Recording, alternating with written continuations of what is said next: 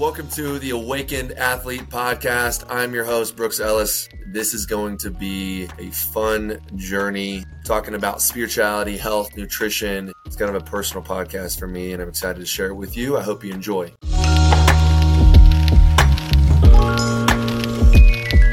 Hello. Welcome to the Awakened Athlete Podcast. I'm your host, Brooks Ellis. I'm here with my guest today, Lexy, Jill, Diaz. So I'm going to give a little introduction real quick, and I think it's important because Lexy has been a really good friend of mine, specifically for the past 4 years. In 2019, that's when we started hanging. So I knew her from football. She was she worked at the Jones Center, and that's where we first met back in 2016.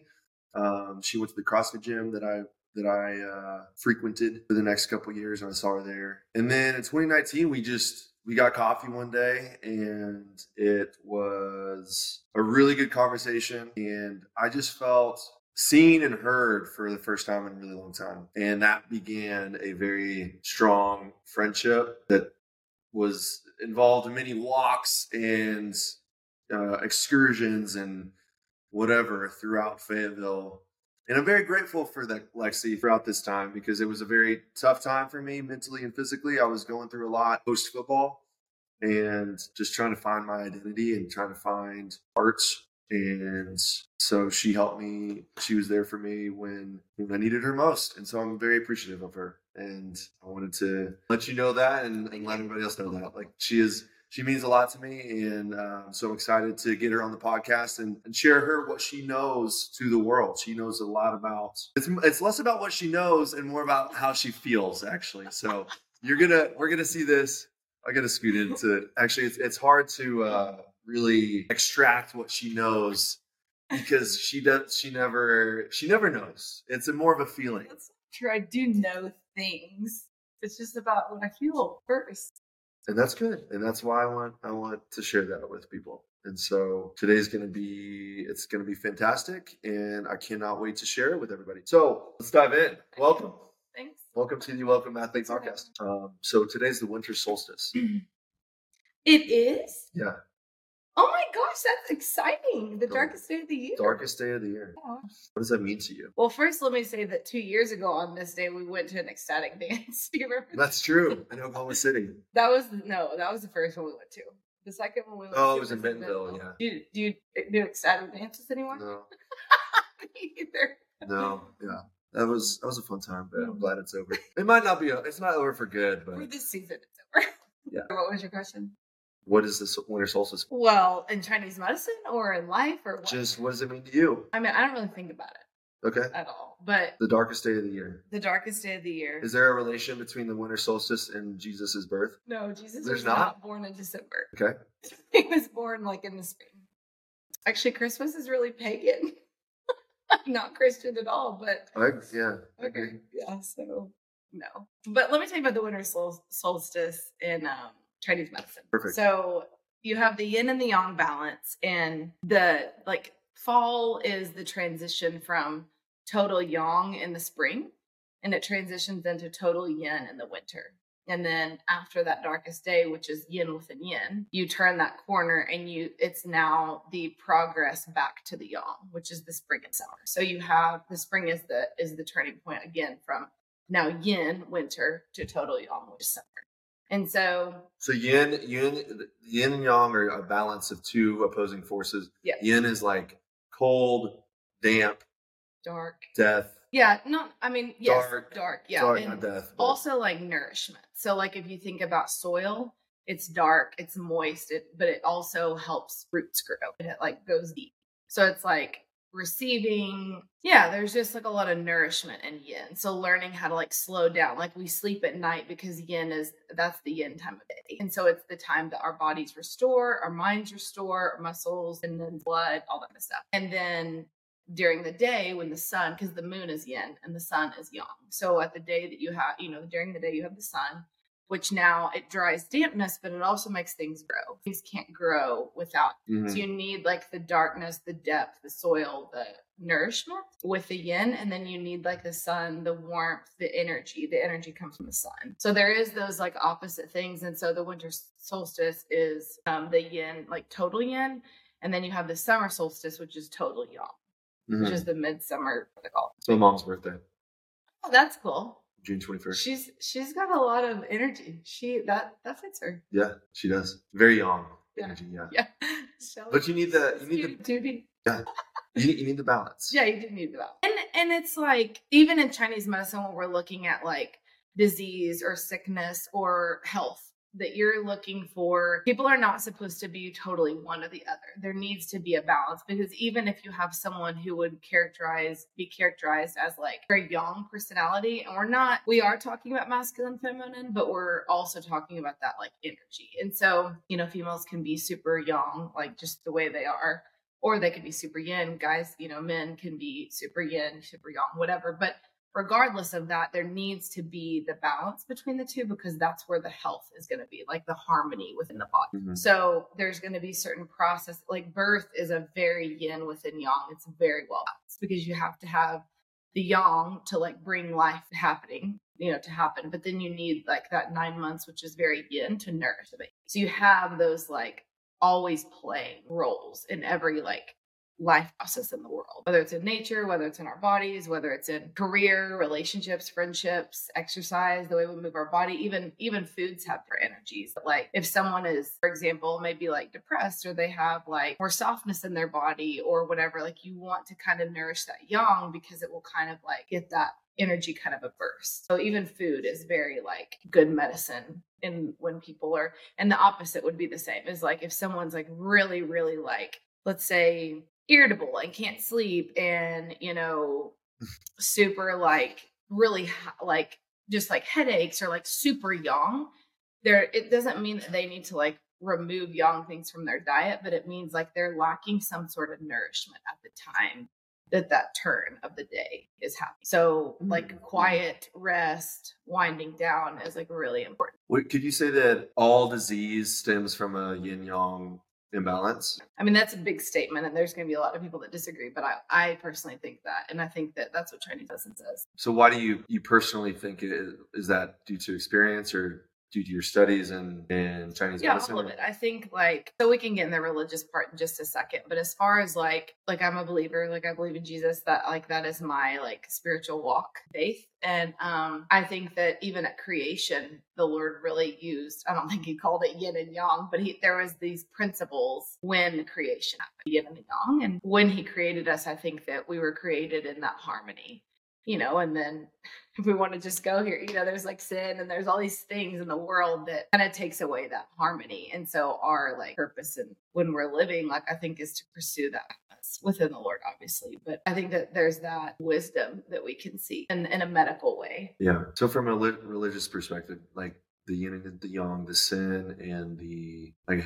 heaven and hell, like without, I think something I've read lately, and I think C.S. Lewis talks about it, but you have to have the choice. You have to choose God instead of, and if there wasn't a choice, then that's not love. Like just, okay, if everything was perfect all the time. Yeah. That's not choosing love. Day. Yeah. Yeah. But on this earth, there's a choice. Absolutely. Yeah. So that's related to the yin and the yang. Yeah, I think that the way he created us and in our bodies, I feel like in this study, I'm learning more about like the Lord's character, and how like there's always this opposing study. What do you mean study? Just like my like school study, like Bible study, but also like school study of like, I'm learning more about how he created our bodies and how he created our minds and our hearts and all these things. And, we live in a fallen world. And so our fleshly desire is to pursue ourselves, we're the gods. We want to do everything for ourselves, what feels good, what's best, what we want, versus living in the spirit, which is being spirit led. And so, Paul talks about in all of the epistles and like the New Testament, talking about pursuing the things of the spirit, not the things of flesh. And so I don't know how that would be tied back to like, yin and yangness per se. I'm sure you could get there, but just making sure that like even and this is like big in what I'm studying as well, like at school, that it is really easy to fall into the world like, oh, I need to do what's best for myself, or I need to like pursue what feels good or what's right or my truth. And it's like, well, my perception or my like belief is there's only one truth. And so you're either getting towards that truth, which is Christ, or you're not. And so it's like, I'm either going to establish a relationship with the Lord, grow that relationship, and I'm going to be walking in the Spirit, or at least trying, daily working at my faith, or I'm not. And there's not really any in between. How do you cultivate that knowing of I'm doing this for the Spirit instead of doing it for myself? I think he gave us his word. So when you read scripture, you're learning his character, you're learning the Father's heart. When you read scripture, the Holy Spirit kind of inspires you to understand, for interpretation, understanding. And that's the main thing that we have to be able to understand God's characters. Like we read Old Testament, New Testament, maybe supplemental studies, whether it's like devotion or C.S. Lewis, or even like, certain books of the Bible that actually are not in our normal Bible. But I think the more you learn that, the more you understand God's character, and the more when you're in the world or in decision or whatever, you can recognize the Spirit versus the flesh. You can recognize what the world says versus what Christ says. And I think those are very different things, and they look countercultural when you're living in the Spirit, when you're, following the Lord, when you're pursuing that kind of life, which is an internal perspective that doesn't really make sense in the world all the time. Like it can. I think that some people, see people like, oh, they're a good person, or they're pursuing good things or whatever, but what's the motivation? Is it for self? Is it self? Is it, selfish? Yeah, self-gratification, for financial gain, for popularity. Yeah. Or is it everything I'm doing, my thoughts, my actions, my everything, is it going to bring glory to the Lord? And that is a pretty like yes or no question. Mm-hmm. So that's what I think.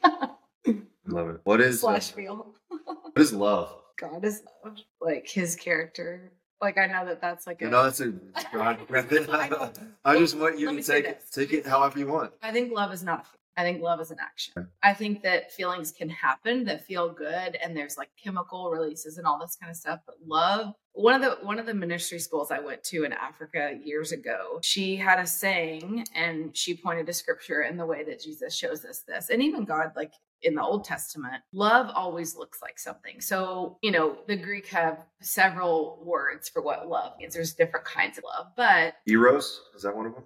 Eros, and I don't remember all of them, but yeah, it's one of them. So love is action. Love is like, love compels you to action. So you're demonstrating it. And so I don't know. I think that we only think about like relational love, which is important. I think the Lord created, man and woman to be married and to like live in that way. But love also can look like your neighbor, your friends, your family, animal, like there's that love that the way you treat someone, the way you show love is an action, and I think it's really hard to say that you feel something for someone and or you're not putting forth effort or showing in that in some way, Mm-hmm. And we're not talking like acts of service in like the love languages. Like, yeah, that's a thing, that's someone's love language, but just like choosing to care for someone through your actions that shows that you thought about them, or that you XYZ. I think love is an action. I don't think it's a feeling like the world tells us. I think that's a big difference, is that the world says it's a feeling. How you choose a partner, how you hang out with people. Oh, like I want to feel something. It's like, yeah, I'm a big feeler. I want to feel something too, but that's not sustaining. Feelings come and go. Feelings are like the wind, and they're not steady. And so action is. And I think that the more you act, the more you can have that feeling, I guess, that matches that. But I don't think it stems from a feeling. Yeah, so it's not just going to happen. What is love? That's a big question. Yeah. Well, it was related to God and what he wants for us. And I think love, something I learned the other day from John Piper's book, Don't Waste Your Life. It's a great book. He talks about how love is doing the hard thing, doing what is needed for the other person. What the other person needs, not what the other person wants. Yeah. If a baby's crying for food, obviously you're going to give him food. Right. But like a toddler, if he's crying and wants he wants his candy or something. Candy or Xbox or whatever it is. Like obviously he wants the thing that he thinks he wants, but you being in a higher position, a superior position, because you know better about what's best for him or her, right? You're going to give them what they need. Right. And love is not, God is not going to give us what we want. All the time, right? I do think he does, yeah. So, well, he's going to give us what we need to fulfill his purpose for us on the earth. Yeah. And same thing, like when we in our relationships, it's not about giving the other person what they want or satisfying their emotions. Like this is going to make them satisfied. No, sometimes it's going to be a hard conversation. Sometimes it's going to mean that they're going to have to face the truth about what needs to happen. And if they're not willing, like you as a loving friend, family member, if you're not willing to say that to them, then you're not doing your job as a fellow, whoever you are to that person. Yeah. Yeah. Well, I mean, I think that things that are uncomfortable, people shy away from. Like that doesn't mean that if it's uncomfortable, it doesn't always mean it's bad. It can mean that it's fruitful or life. It's probably good. Yeah. But I think that going back to the toddler scenario, that's the difference between the flesh and the spirit. Like as we grow and mature in what that looks like, I'm not going to say that people's desires go away of the flesh. Like we're always going to fight that on this earth. But I think that you start to cultivate that discipline knowing like, is this something I want or is this something I need? Is this something that is going to glorify the Lord or is this something that the world tells me? You know what I mean? And I think that those things you grow in that maturity, you grow in that understanding. But a kid, they're totally young. They're total flesh. They're total like satisfaction right now. I want the candy. I want the toy. I want this. I want, like they want now. Mm-hmm. They don't understand that like maybe they don't need that, Yeah. And I think it's related to God's, the Father giving us, like, we don't know what we need. Yeah. We don't know. And so we need to ask him and we need to study the word and spend time in prayer and spend time with people that are helping us realize those needs and realize like this is what he's telling us we need to do, and it's not going to be fun all the time. Well, and Jesus, like even before he died on the cross, like he asked God, if there's any way that you can take this away, please do. But then he said, but your will be done. And so that was like him also showing his humanity of like, I'd really rather not die on the cross. You know what I mean? Like we even see humanity that we have in Christ. And so, but he still chose the Father's will. And so I think that in prayer, the best way I have found to being like deciphering whether this is a flesh want or like a spirit need or want is like in prayer, just asking the Lord to make my heart more like his, like give me that understanding, because if I'm pursuing his will, then like I'm not going to say it's like eliminates temptation or flesh or whatever, but it gets my eyes focused on something different and something more kingdom mindset of like, hey Lord, I really would love this in my life or have a desire, have a want or whatever, but your will be done. I'm yielding to that. I'm surrendering to that because you know better, like you know better as a father than what I know. Like I can't see all the things, I don't know people's hearts. I don't know 10 years down the road. I don't know these things. So in what I can see right now, this is what I want, or this is what I think would be good. But at the end of the day, you're the one that is the Alpha and Omega, the beginning and the end, the one that sees all things. And so like, I may not be seeing something, and so change my heart to match yours is like kind of the prayer that I have found to be where peace lies. I mean, you still want you still have desires, you're still human, but being able, like, I think the more you practice yielding to that and like trusting that the Lord does hear you and does know what our hearts are because we're his children. He's not a bad dad, but I think that he can see things that we can't. And that sucks sometimes to be in the waiting, but it grows our endurance with our faith, Yeah. Yeah. I mean, so faith is something that I've always struggled with a lot, and I've always through football, through education, I like having like a plan mapped out for me. I know exactly what I'm doing, this and this and this and this, and then I can just go. Yeah. And then when I got out of education or out of undergrad and out of football, it was just kind of wide open, and it was kind of chaos for me. Yeah. I didn't know what I wanted to do and all this stuff. But the faith aspect of it and just trusting in him is such an important piece. And just knowing that whatever happens, if you spend time with him, he's going to lead you in the right direction. And no matter what, like I just feel like over the past year or so, tell me about what's happened with you, like because you've gone through a crazy journey. Yeah. Yeah. yourself. So let's go into that. So let's talk about your back. Start with undergrad, I guess. Okay. Well, let's start with, okay, so where did you grow up? I grew up in Edmond, Oklahoma, in the country. In the country. On the Yeah. farm, right? On the farm. Yeah. So were you milking cows or like what? So we just lived like, in the country, and my dad raised cattle. He's highway patrol, like law enforcement. Mom was a school teacher, but also we had horses. So he would like do farrier work, and I was just around livestock all my life. And honestly, now that I look back at that, I don't know that there's ever been a time that I was like, oh, I hated that. But we didn't have like a neighborhood to hang out with kids. Like we couldn't go down the street and hang out with people. Like it was a whole thing to drive into town and get a friend to spend the night or to go to a birthday party. It was a whole thing. And I joke now because like I remember being so mad that my mom would be like, okay, we're getting everything done, in town. You got to go to the grocery store. We're not coming back. And I remember thinking like, we can just come back. Like, it's fine. But now I understand. I'm like, no. So now you like, feel me. Yeah. Like now I don't want to go over here and over here. Let's make this efficient.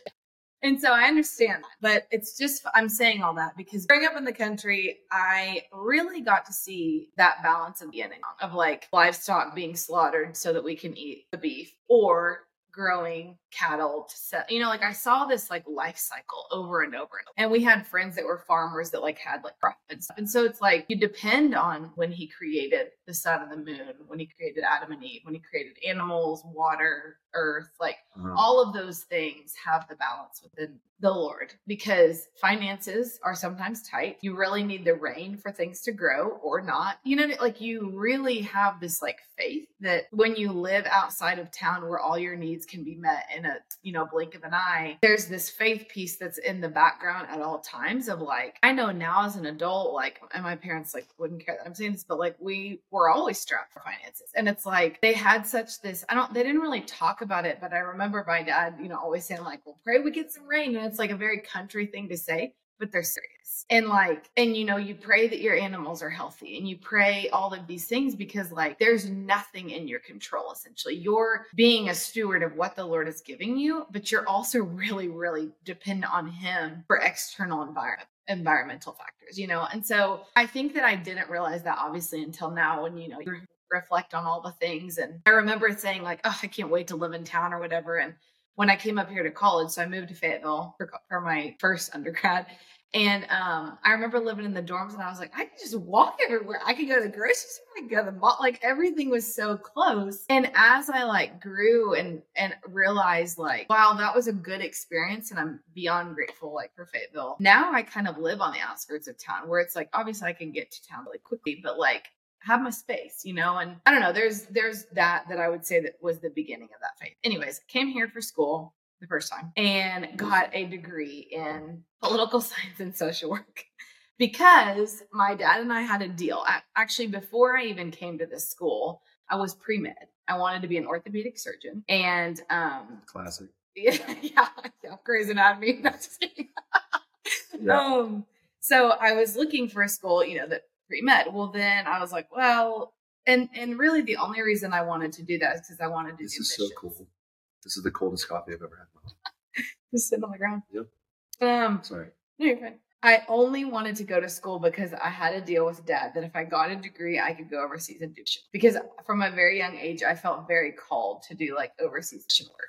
He was like, you still need a degree. You're not going over there, just willy-nilly, because I don't know, he's a dad. And so he knew best at the time, whatever. So we made the, bet, or not bet, but the agreement that, I would come here to get education, whatever. Well, you get here, and then I'm like, I'm not going to be in school for 10 years. And it's like funny because I could have been a degree by now, but it's fine.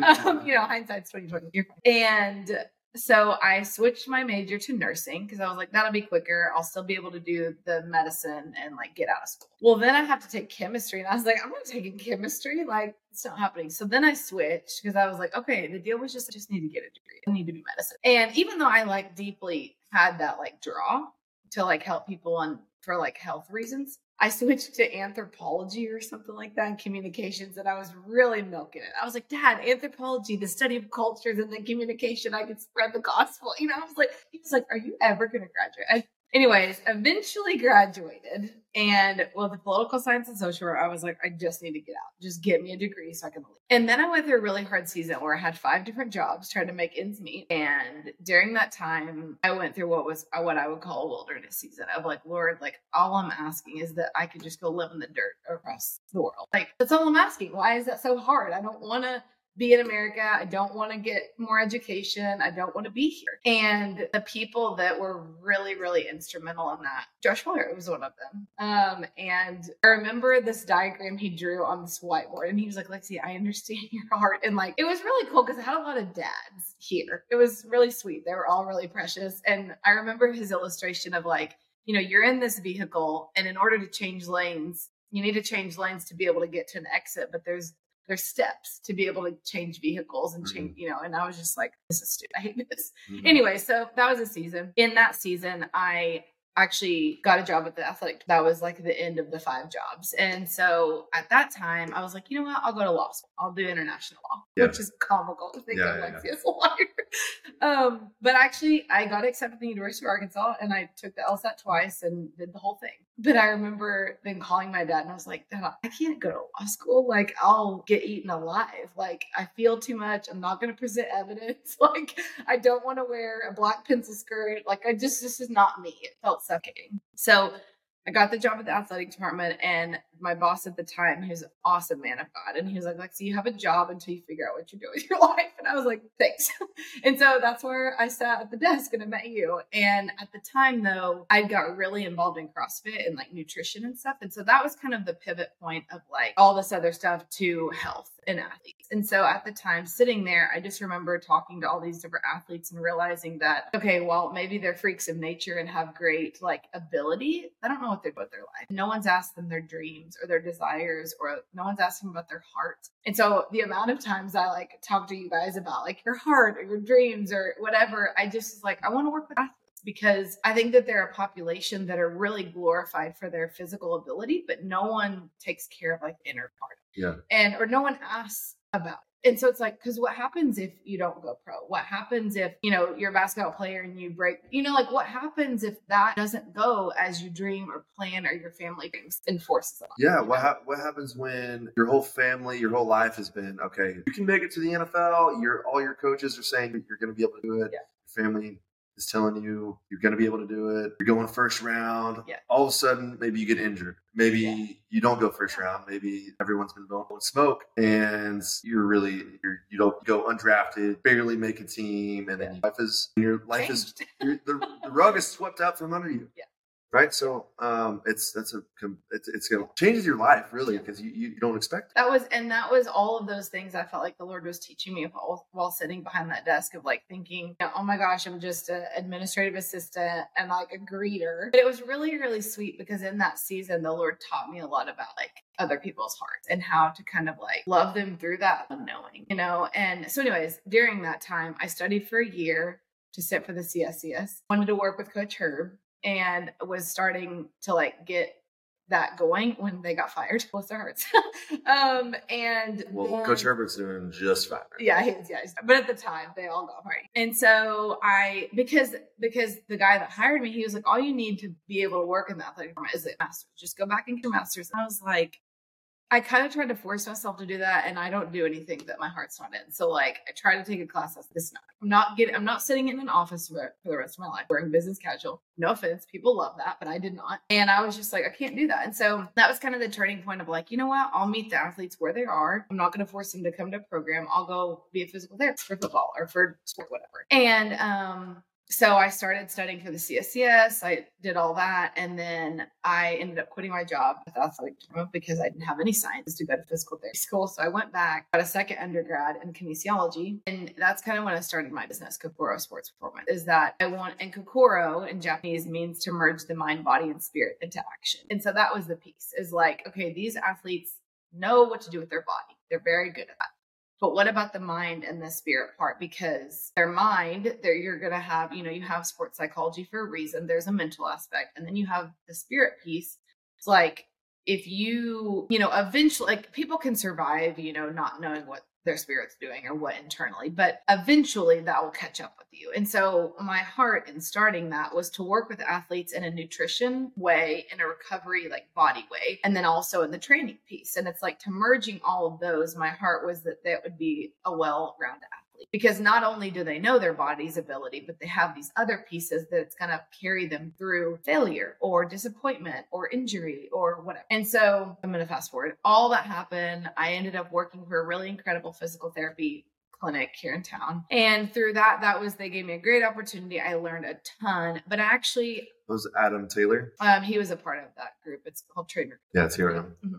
And actually, I applied for PT, got all my hours, applied, and got waitlisted, and COVID happened. And I was just like, it was kind of a waiting moment of like, do I actually want to go to physical therapy school or no? Mm-hmm. And it was kind of like I had to figure out like an identity piece of like, okay, was I going to that because I didn't know what else to do, and I still wanted to do medicine in some way, but like, and then I kind of, through a lot of prayer and like asking people for guidance, I decided to go full-time with Kokoro and not with PT school. Because my heart was, I think PT is great. I think it serves its purpose. It's really great. But once again, I was going to be in a Western institution that didn't really sit right with me with the way I wanted to like work with medicine with athletes. So decided to not do that.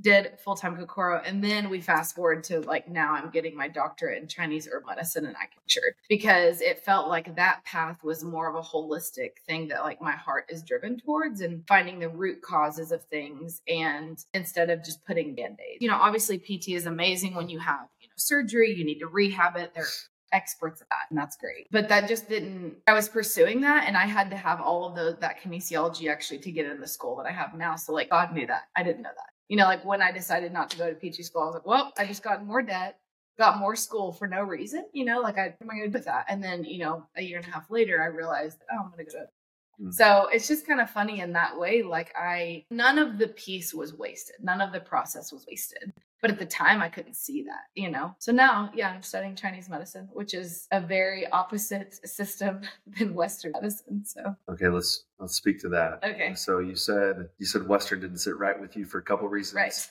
Maybe the root cause, just the philosophy of it. Okay, so talk about why Eastern over Western. So Western, let me say this. Western, also, let's steel man the Western medicine argument. Okay, so what I was going to say though is that I think Western medicine is very, very good for acute. Like it has a purpose. It's not completely ludicrous. Also, does everybody like my manila folder that I'm using as a notepad instead of an actual journal or notebook? You look like a counselor right now. I am a counselor. I told you, psychoanalysis.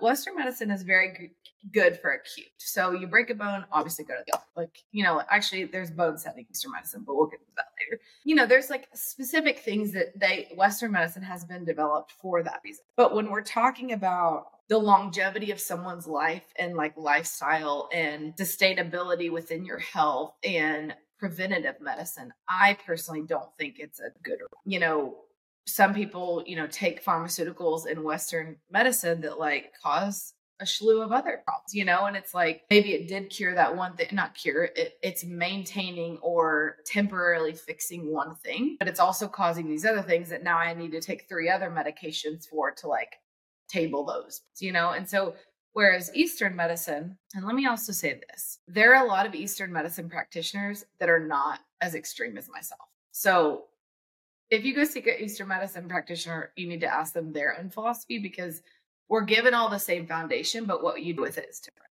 Mm-hmm. So I'm going to be a very extreme, like holistic practitioner. Whereas like, I believe that acupuncture can be used for everything and herbal medicine for everything, versus there'll be some people that are not going to practice that way. Do you think it's extreme to be holistic? In today's world, yes. I don't think I'm extreme per se. Why is it extreme? Because it's just so different. People are not taught that. Like, we did not grow up in that system. We grew up in a Western system that, there's school nurses and you have to get vaccines to go to school and all that kind of stuff. And it's like, I personally don't think that is a correct system anymore, or was it ever? I don't know, but that's what we grew up in. And so it just took time and education of a different path, So I think that there are, people that also know some similar knowledge of Eastern medicine and are practitioners, but They're not going to practice that way because that's just not their thing. But in acupuncture and Eastern medicine, we're looking at the root cause. We're looking why someone keeps having headaches, why someone keeps injuring tendon, ligament. There's orthopedic acupuncture. Like there's ways to find out why things keep reoccurring. Reoccurring things. It's like, well, a reoccurring thing. Okay, so someone maybe has GI issues. Well, that doesn't mean you just need to take more probiotics and medication. It's like, well, there's something wrong with your digestive system. Why? What is the root of that? Mm-hmm. And why does it keep presenting? Why are you allergic to all these foods? Or why do you have all these allergies? Or why do you have asthma? Or why do you have allergies? Or why do you have eczema? All of these things in Eastern medicine, there's a root for it. And I would also say, even in obviously I'm not a licensed practitioner yet, but I've had some phone call conversations that people are kind of just done. They have good doctors, but they're like, I don't want to keep band-aiding things. I want to know why, what is the root issue? And what makes me sad is there's also a lot of good Western doctors. There's a lot of good ones, but these people that are calling me asking these questions, it's like, they have these weird symptoms or signs or these weird things that Western medicine doesn't really have an explanation for. And I'm not saying that Eastern medicine is, perfect. It's not. But when we look at the body or we look at someone's whole being, we're looking at patterns. So in Eastern medicine, there's patterns that occur and everything goes into a pattern. There's not a weird symptom that doesn't fit. There's always patterns, and then the patterns overlap.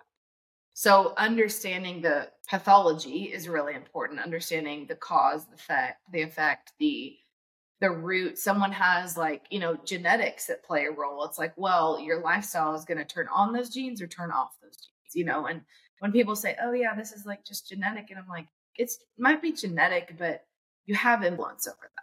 Your everyday patterns or lifestyle choices are going to affect those things, and so it's not just this thing of well, it's genetics. I just am this. And that's just some people believe that and that's okay for them, but that's not what I believe. Yeah.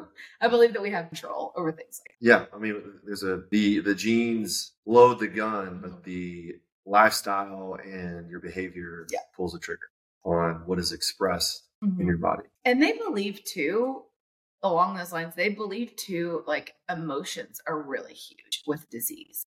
If you have stored emotions, which I think we're learning this now in the world with really therapy being really prevalent is important, is there are these repressed things that get stored in our bodies. It's called somatic therapy. Where our bodies store these things versus just our minds. It's not just our minds. They're stored in our tissue as well. And so if someone goes through trauma, or maybe not even trauma, but they have these repressed generational things, the Chinese medicine perspective would believe that some of the disease that manifests is because there's this underlying emotional imbalance or lack of healing. Yeah. Which is also really controversial though to people. Oh, that's not a Western philosophy at all. They don't want to. It's easier to say, oh, genetics, or oh, this is just how I am. Just give me something to be in. It's hard work to do the internal work. I know. Well, there's nothing physical about the emotions.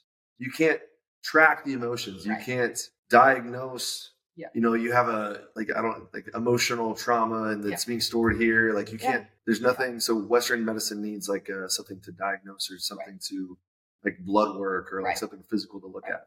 And you can't do that with emotions. Right. I think so. One of the things that really has helped me over the past couple months has been emotional work and just letting go of addressing a lot of previous traumas that I've held on to and just letting them go. Yeah. And releasing them. And a lot of it's just becoming aware of okay, this is what's happening, and knowing in certain situations, that's why these things, I'm getting a little stressed or worked up or it's speaking in front of people. That's why, I get so nervous and tense and my voice starts to croak and whatever it is, so, but the emotional work, that's such a critical piece. Yeah. And I think too, it's finding someone, whether it's a significant other, a friend, a counselor, a coach of some sort, to be able to find someone that you can trust those things with, because that's uncomfortable. Like, who wants to share all of their like yuck and then be like, okay, well, do you still care about me? You know what I mean? Like, we're human, and that's a lot of the work that's uncomfortable as well, that people would rather have something physical or tangible or something I can see and change and measure versus something internal that you are sharing with someone and hoping that they're still committed to you or still want to associate with you, or like, that's uncomfortable. Like, that vulnerability is really, I think that's why people don't want to do it. Oh yeah. Who wants to do that? No, nobody wants to do that. Like, I'll listen to someone else's feelings of vulnerable bits all the day, but it's I'm more tight-lipped. See, I'm telling you something uncomfortable On camera. Maybe next time off camera. No, we got to level. You talk about prevention and the importance of preventing. Like, so in Western medicine, it's a lot of, okay, once the problem gets bad enough, that's when you go see a doctor. And that's why that's why Western medicine it works so well when in those scenarios, is because it's bad enough to where you have to go see a doctor. And in that scenario, you need something to tame the inflammation, or tame the pain, or whatever it is, just to get you to a bearable state. But is it different in Chinese medicine for like the preventative, making sure that you're doing things to keep your body in a more homeostatic state instead of always in a state of imbalance, and then always having to do all the things once it gets bad enough to get it back to a state of homeostasis? Like, you talk about the difference there? So I would say one of the biggest pieces is the belief, which we've kind of started this in Western medicine, but not to the extent that they've had for thousands of years in Eastern medicine, where food is medicine. If you're going to eat a certain way, and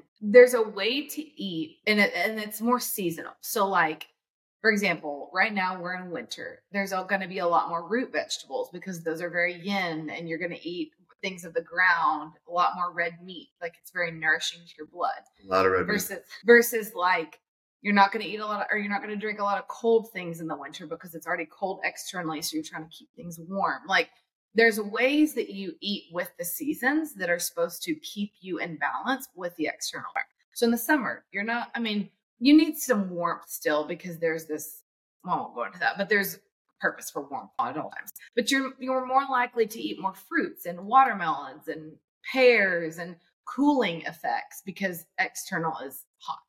And do you think because we're so disconnected from our food today, do you think it's harder? Like, and nature. People don't spend time outside. Like, I do. So. Okay, you do, but we're not talking about you. Well, I'm good. Yeah.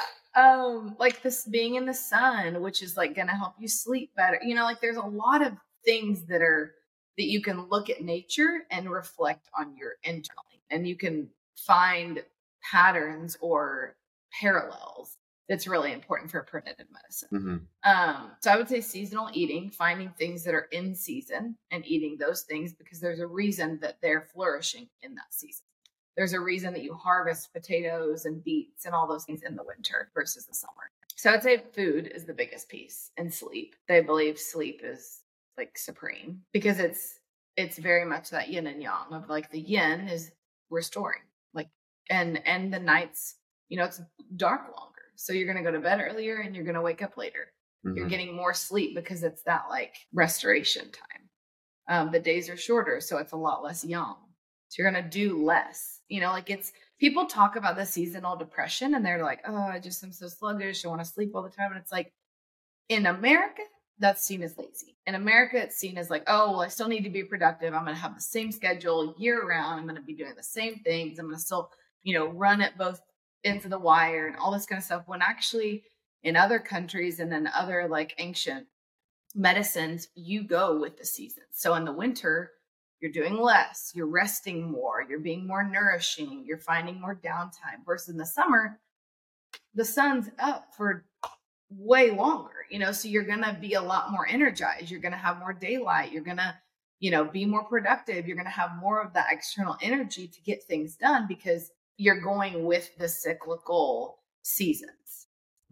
So I would say that, that's the easiest way that you don't need anything to do right now. Like, I would say that's a preventative thing that anyone can do right now is start living with the seasons, because you're you're finding that like medicine for nature, essentially. Yeah. One thing I like to teach is the living with the sun. So when the sun comes up, that's when you get up. That's when you eat. That's when you move. That's when you do your work. And then when the sun goes down, that's when you shut down. That's when you stop eating. That's I was feeling cozy yesterday. Yeah, you were all day. No, just after the run. Which was the rest of your day. Yeah, most of the day. Yeah, that's why it's important to run in the morning. Well, in the midday, really. In regard to acupuncture and herbs, how important is it to not just get it when you're sick, right, but consistently? Yeah, in the same way that like we go get our cars oil changed, or like that's such a cliche example, but like hopefully people don't take their car in when it's like imperative, you know. Well, like, that's what I do. So I was trying not to single you out. That's You what get I do. yourself. Well, you know, if you get regular checks. That's when it's too late. That's when I take it in. And then it's thousands of dollars. In the same way of acupuncture, if someone comes to me, no, I'm saying for the acupuncture piece as well. If someone comes to me and they're like, I am sick, or I am infertile, or I have cancer, or I have these things, it's right now, I'm going to need to see them multiple times a week, which is expensive. Versus if you're getting acupuncture and herbs throughout the seasons, you're doing maintenance, like you can't guarantee that. We live in this world. We have environmental factors that we can't control, and people get sick. That's just like part of life. But there are ways that you can lessen that and not do it at the time that it's hard to do, you know, like, well, and even chiropractics, it's like people should probably be adjusted, but then they should also probably exercise and get body work done with their muscles worked on, because if you have your spine out of alignment, which is what chiropractics do, they can put you back in alignment. But if you have an imbalance in your muscles, your body's going to pull it right back out of alignment. So it's important to keep that like maintenance in not just acupuncture and herbs, but in your body, like making sure that things are always working. And people are well, hopefully now that's changing, but people look at like massage and body work and chiropractics and acupuncture and herbs as like luxury appointments, when really I personally, obviously I'm biased, but like I think that those are things that should be in your regular routine. In the same way people get their hair cut or go get to the dentist or get their eyes checked. Like those are things that people do on a normal schedule because they're prevented. In the same way, if you wait till 7 years, that's me. Dentist, like hopefully you have good enough nutrition so that your teeth are fine, which mine are fine. But like people will have cavities, or they'll, you know, if you wait too long or your eyes don't get checked. Like there's things that I think that people should do throughout their life to make sure that there's not these big things that pop up. And then all of a sudden it's like, oh my gosh, I need to get it now. It's emergency. That's why they have the emergency room in Western medicine, you know, like. Yeah, it's like emergency. It's almost concierge medicine. Yeah. I mean, there is that. I think it is what it is. Do you have insurance? Like, what do you think about? Tell me about your belief in insurance. Wow, you're really trying to get spicy today. No, I don't have insurance, and I haven't had insurance as long as I control that. I just pay out of pocket. Okay, so what's your philosophy there? I'm not judging. I know. I think it's related to what we just talked about. Yeah, I'm trying to speak poised about insurance. I think that there can be good. Like, I think if someone has a really, really large surgery that they obviously can't control, like it's really helpful to have things like that. But a lot of times it's not always covered by insurance, the things that you need help with most. So you pay this monthly premium. It doesn't make sense to me that people pay hundreds of dollars every month to their insurance when they might need to use it, but when they need to use it, it doesn't cover all the costs. So it's like, what just happened to all my $300 for the past 10 years every single month? Yeah. It's like, you still can't, you know, like that doesn't make sense to me. And I think, especially if I'm paying per month, why can I not go get preventative acupuncture? And they don't pay for that. Yeah. And so a lot of people talk to like, oh, the insurance doesn't cover it. Well, I'm like, okay, this is the most important thing that you could do for your health. Insurance isn't doing anything other than covering you when something big happens. Even then they don't cover all. Yeah, they don't cover all. They're like, well, we only cover 50%. Yeah. It's like, well, this is $5,000, $500,000. It's like, well, let me give you this example. I will say this is where insurance is good depending on your job, what kind of insurance you have. So my parents live in Oklahoma and my mom had cancer, like 2021. and she had to have like a major surgery, and she got one of her ears removed, so she doesn't have any. One of them got lymph nodes taken, swole like glands, all this kind of stuff because there was cancer in it. Because of Oklahoma's like teacher and law enforcement insurance, it's so good that I think she paid out of like a $500,000 surgery. I think she paid maybe $2,000. So that's a scenario. The insurance, all of her life, that she's never. My parents never went to the doctor. We never went to the doctor because we were all healthy. And so that's the case where she's paid into this for 30 plus years. And then when she needed it, it was important and it did help. But that's not everyone's case. That's not, I've heard more stories of the opposite where I paid thousands and thousands and thousands of dollars all these years. And when I needed it the most, it still didn't. Mm-hmm. You know what I mean? Like that's usually the story that you hear. You don't hear what my mom went through, which is, is a huge blessing. But that's not everybody's case. People go bankrupt because of medical bills. It's one of the most common ways to go bankrupt. It's exactly one of the leading causes of bankruptcy. And it's like that doesn't. Then why am I paying insurance if I'm going to go bankrupt if I have medical bills? Like that doesn't make sense. Yeah. And how much it costs to have a baby in a hospital, make sure that mom and baby are healthy, it's going to cost thousands of dollars. Like that doesn't make sense to me. So no, I don't have insurance. I've seen a couple of friends of mine who've done live births, like natural births, like at home. Yeah. Love that. That's the way to do things. There's a YouTube video of someone doing it in the river. Yes, that's kind of true nature. That's beautiful. That's kind of cool. Yeah, it is really cool. I have a couple last questions for you. This has been fantastic. Okay. It's just going to get spicier and spicier, so you better be ready. Okay. What do you think about when you think about God? What comes to mind when you think about God? Like, what do you mean? Like, what I picture?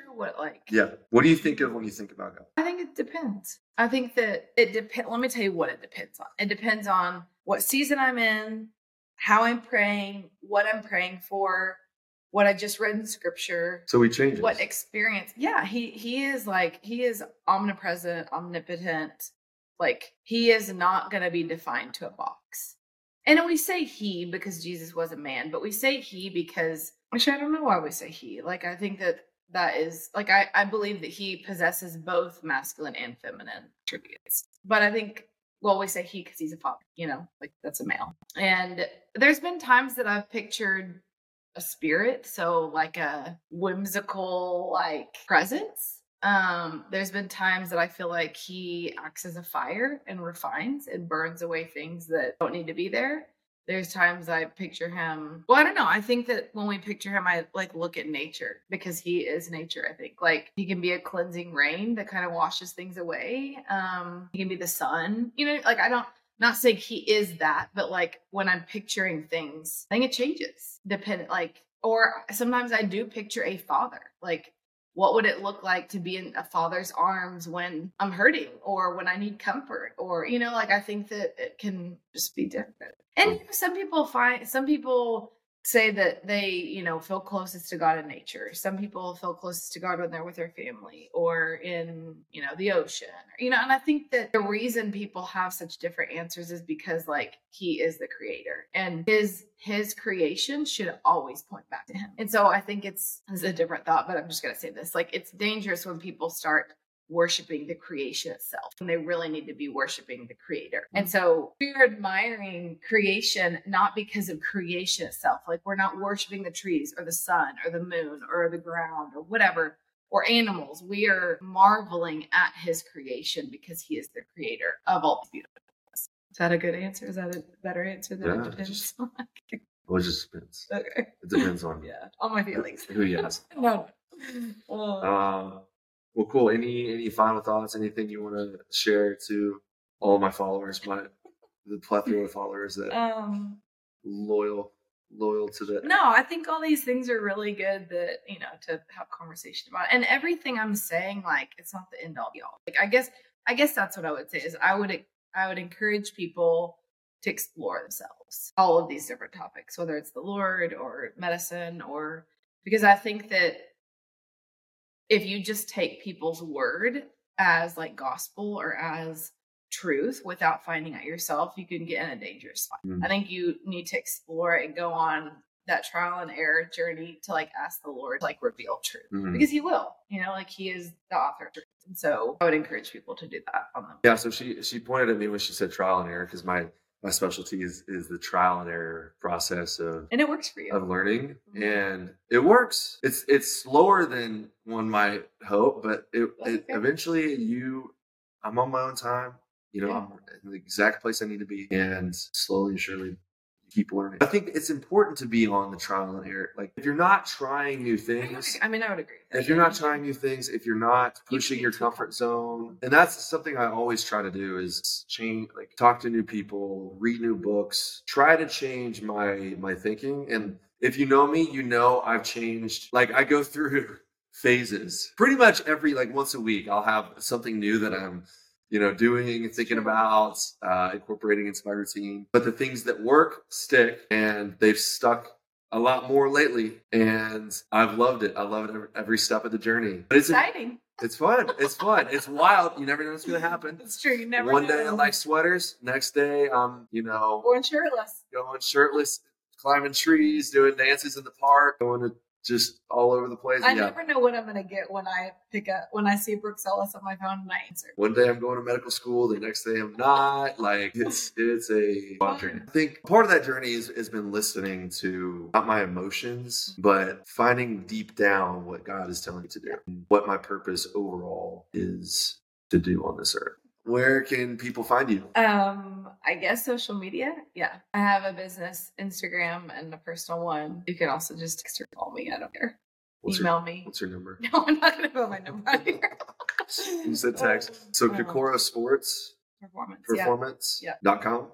Yeah, actually. There's a website. She has a website. And as I go through school, I'm trying to add more Chinese medicine, traditional Chinese medicine, Eastern information, so that people can learn more about it, instead of it being this woo-woo, like, what is it again? Like trying to put like words to things. Yeah. Cool. Well, thank you. This is great. This is fun. Yeah.